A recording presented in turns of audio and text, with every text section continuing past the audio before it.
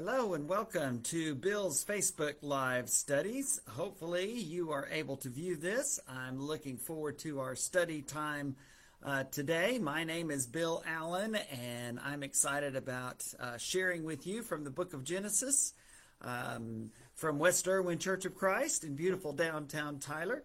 It's a middle of January day in Texas and glad that you are able to join along with me. On these Facebook studies, as we go through this year, this calendar year, we're looking at the Daily Bible edited by F. LaGard Smith. It's the Daily Bible in chronological order. And if you have never read through the Bible before in a year, I challenge you to do that. If you haven't started yet, then get started with today's reading. And you're going to be a while behind. I think today's reading begins with chapter 31. And that's where we'll be looking at starting in just a few moments. Glad to have you along for the ride. Looking forward to this study today and also the study on Thursday, which will focus more on the life and times of Joseph, Abraham's great-grandson, and the beloved son of Jacob and his wife, Rachel. But let's talk for a moment about how we got here. Remember, God called Abraham when he was Abram, known as Abram, in Genesis chapter 12. Abraham and his wife Sarah had no children, and yet God told them, I'm going to bless all the descendants of the earth, all the peoples of the earth, through your descendant, through your seed. And that would ultimately be fulfilled in Jesus of Nazareth. Jesus, a descendant of Abraham and Sarah through their son of promise, Isaac, that they had when they were very old. Abraham was 100, Sarah was 90, and yet Isaac was born. And Isaac grew up and married Rebekah, and they were quite in love, as we saw last time. They too did not have a child for a while. And then finally, Rebekah was able to conceive and delivered twins, Esau and Jacob. Esau the older, Jacob the younger. And yet God told her from very early that the younger would be served by the older, even though typically that's not the way that happens. And so sure enough, as we know those familiar stories, Esau sold his birthright as the oldest son to Jacob for a bowl of stew when he was so hungry coming in from the field. And then later, when their father was on his deathbed, Jacob contrived with his mother, Rebekah, and was able to take the blessing that their blind father was planning to give to Esau, yet he gave it to Jacob. And so because of that, Jacob had to leave, and his mother had him sent away to her relative's homeland to find a wife and to be safe from his brother Esau, who vowed that he would kill his brother because of what he had done in deceiving him and stealing his place in the line, although Esau pretty much gave it away himself. And so Jacob goes to his mother's brother, to Uncle Laban, and there, as we saw this last week, married Leah, his Laban's oldest daughter, and Rachel, his younger daughter, even though it was Rachel that Jacob truly loved, because he got a taste of his own medicine when his father-in-law Laban deceived him, and Jacob was too drunk to realize it.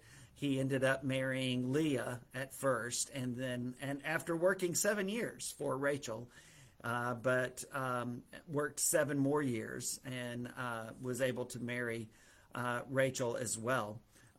And then the childbearing began. Jacob, the father of the nation in a way, because his father Isaac had, of course, him.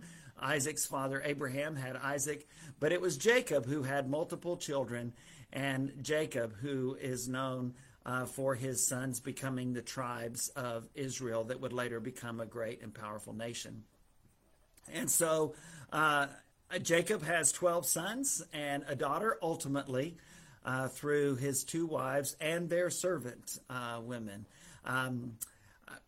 The scripture doesn't out and out condemn that, but we know that it condemns that in other places. And one of the things I think that attests to the Bible's credibility is that the people who are seen as heroes, the people who are seen as individuals that God uses to accomplish his mission in good ways, they're far from perfect. And Jacob is certainly one of those.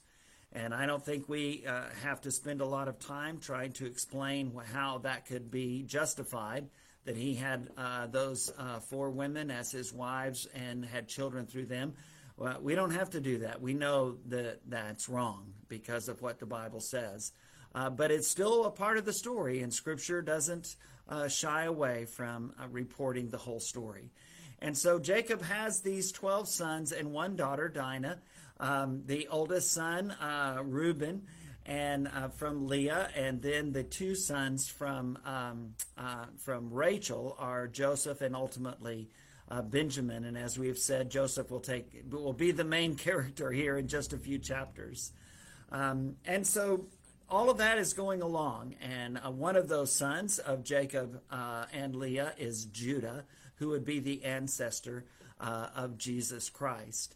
And another son is Levi, through whom the priestly tribe of Aaron, Moses' brother, would come. And Levi, the ancestor also of John the Baptist and his parents, as they were from the priestly tribe of Aaron. And so we got really through all of that last time, and that brings us to chapter 31, when Jacob says it's time to leave. God tells him, I want you to leave and go back to your homeland, back to your brother Esau. Very dangerous idea. And yet Jacob and Laban have been at odds with each other at times. Jacob's property and family has continued to grow and grow because God has blessed him. And so they have some squabbles over some land and wells and things like that. And Jacob decides to leave. And so he does that, but he does that undercover, and he doesn't tell him. And Laban, in all fairness to him, is not able to kiss his daughters and his grandchildren goodbye, and we get that. We understand that that's a very bad thing, and so he chases him down.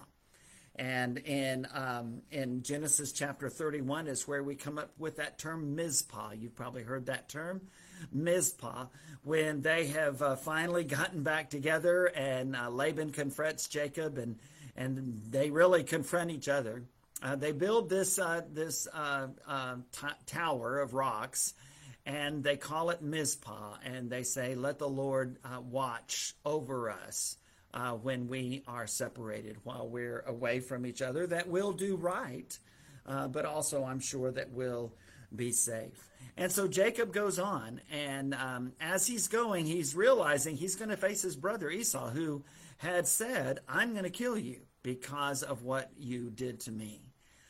And he's been gone for a long, long time.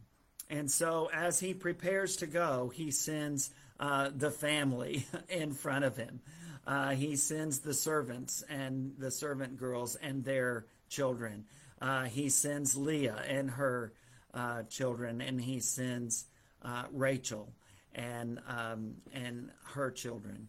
And now it's now it's time for Jacob to meet up with Esau. And so he prays. He prays this prayer in Genesis 32, beginning at verse 9.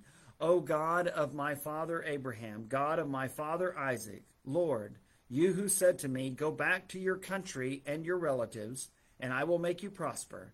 I am unworthy of all the kindness and faithfulness you have shown your servant. I had only my staff when I crossed this Jordan, but now I have become 2 camps. Save me, I pray, from the hand of my brother Esau, for I am afraid he will come and attack me, and also the mothers with their children. But you have said, I will surely make you prosper, and will make your descendants like the sand of the sea.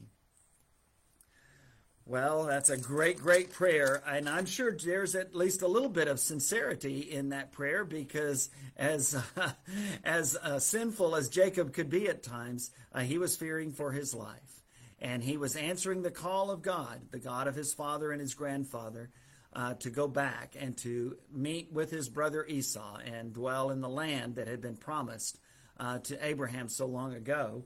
And so he's willing to do that. But as he does that, he spends the night in this place, and it's a very interesting experience. In Genesis 32, beginning at verse 22, that night Jacob got up and took his wives, his female servants, and his 11 sons, and crossed the ford of the Jabbok River where he was. After he had sent them across the stream, he sent over all his possessions. So Jacob was left alone, and a man wrestled with him till daybreak. When the man saw that he could not overpower him, he touched the socket of Jacob's hip, so that his hip was wrenched as he wrestled with the man. Then the man said, "Let me go, for it is daybreak." But Jacob replied, "I will not let you go unless you bless me." The man asked him, "What is your name?" "Jacob," which means he deceives to the Jews. Then the man said, "Your name will no longer be Jacob, but Israel, because you have struggled with God and with humans and have overcome." Obviously not a man that he had wrestled with that night. Verse 29 of Genesis 32, Jacob said, "Please tell me your name." But he replied, "Why do you ask me my name?" Then he blessed him there. So Jacob called the place Peniel, saying, "It is because I saw God face to face, and yet my life was spared." Well, that's a very interesting story, and it's going to come to play a little bit later as well. Jacob wrestles with this angel, and his name is changed. Later on, we'll see that again in Genesis chapter 35. But then in chapter 33, Jacob meets Esau, and he sends this parade ahead of him. And it says in Genesis 33, beginning at verse 1, Jacob looked up, and there was Esau, coming with his 400 men. So he divided the children among Leah, Rachel, and the 2 female servants. He put the female servants and their children in front, Leah and her children next, and Rachel and Joseph in the rear. He himself went on ahead and bowed down to the ground 7 times as he approached his brother. But Esau ran to meet Jacob and embraced him. He threw his arms around his neck and kissed him, and they wept. Then Esau looked up and saw the women and children. "Who are these with you?" he asked. Jacob answered, "They are the children God has graciously given your servant." Then the female servants and their children approached and bowed down. Next, Leah and her children came and bowed down. Last of all came Joseph and Rachel, and they too bowed down. Esau asked, "What's the meaning of all these flocks and herds I met?" "To find favor in your eyes, my lord," he said. But Esau said, "I already have plenty, my brother. Keep what you have for yourself." "No, please," said Jacob. "If I have found favor in your eyes, accept this gift from me. For to see your face is like seeing the face of God, now that you have received me favorably." The interesting thing about that is that's a variant of what he had just named the place where he had wrestled with God and had seen God face to face. He named it Peniel. And now we see him telling Esau, his brother, to see your face is like seeing the face of God, even though he felt that he had just done that. That's what it means when you forgive. That's the power of forgiveness. That's the power of reconciliation, of restoring relationships. It's just an amazing and beautiful story. Later on, his beloved Rachel will give birth to her second son, Benjamin, but she will die in childbirth. Incredible story. Then that takes us to Genesis 34, and there's some chapters in the Bible are just really hard to read, and Genesis 34 is one of those. Shechem, who lives in the land of the Canaanites, sees Jacob's daughter Dinah and wants her and rapes her. And she goes back, and her brothers find out about it, and then later on her father finds out about it as well. And of course they're very angry. And Shechem comes to them, and he wants to marry her. And so he says, I'll do anything. I'll pay anything. And he says, let us make a deal, and we'll intermarry with your daughters. Your men can intermarry with ours. And behind the scenes, some of his people are saying, hey, won't we be able to take them over and all their stuff will become ours ultimately? But for Shechem, I think all he sees are the stars in his eyes for Dinah, Jacob's daughter. But it's abhorrent to Jacob and his sons. And so they come up with a plan. They say, hey, look, we are circumcised. Your men are not. It's detestable for us. So here's what you'll have to pay for marrying our daughter and sister. Have all your men be circumcised. And they agree. But then when they are really hurting and very, very weak, two of Jacob's sons, Simeon and Levi, go through and they kill all of the men. And it's, again, a very, very difficult chapter to read. Later on, when Jacob is blessing those two sons of his, he'll remember that. And he'll mention that exact incident. Well, again, in Genesis 35, we read about Jacob's name being changed from Jacob. He grasps the heel, an idiom for deceiver, which he had, and changes it to Israel. He struggles or wrestles with God. In chapter 35, Rachel dies, giving birth to Benjamin, and then later Isaac dies. And in a very touching scene, he is buried in the cave of Machpelah that belongs to Abraham. And we see that he is able to be there, and along with Abraham and Isaac, and Abraham and Sarah, and now Isaac and his beloved Rebekah.